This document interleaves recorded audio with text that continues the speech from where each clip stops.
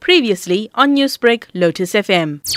You need to distinguish between proximate and ultimate causes of the riot. So the proximate cause was, if you like, a spark that set off the unrest. And that was the arrest of former President Jacob Zuma, which was followed by attacks on trucks and the logistics industry, which then ballooned into a full assault against the retail sector and other distribution and manufacturing companies in KwaZulu-Natal and in Gauteng. Ultimate cause, though, is different. Those are the underlying conditions in our society, which include very high levels of poverty, high levels of unemployment, particularly youth unemployment, which is at about 74% at the expanded definition, sense of marginalization amongst particularly young people. Many have said that this was an insurrection in the country. Would you not agree with that?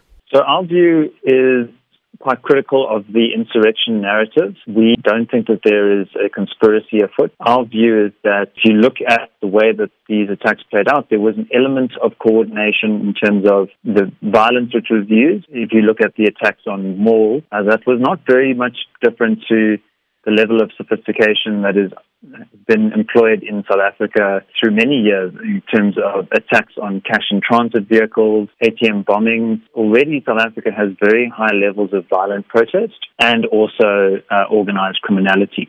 So if you look at the number of protests in South Africa, number of violent protests, about 10 years ago in 2011, that would have been approximately 1,200 incidents of violent protest per year. If you fast forward to 2019, that was up to 3,600 violent protests per year. That number has gone up by about 300%. So that shows you that already there were very high levels of violent protests and also high levels of organised criminality. We've seen attacks on the construction industry. The construction mafia has been very prevalent. The scale of last week's attacks was far greater than anything we've seen, but it is part of a larger pattern of violence and organised criminality.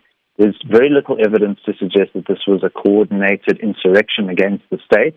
And I think very telling was that state assets, infrastructure, so power, etc., there was uninterrupted electricity supply last week. And this is in the context of a country where we don't always have a regular electricity supply. Taking that into account, Mr. Ansara, what do we foresee going forward from this? So unfortunately, there is still a risk of attacks of this nature happening in the future. And I think the consequence of last week's events has shown the inability of the state to preserve basic law and order. And these organized criminal networks, as well as opportunists and also malevolent political actors, may see this as an opportunity to advance their interests and to stir up more trouble. We may not see the scale of these kinds of attacks, but we could see similar kinds of actions in future.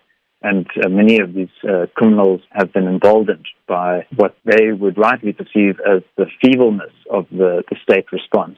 Newsbreak, Lotus FM, powered by SABC News.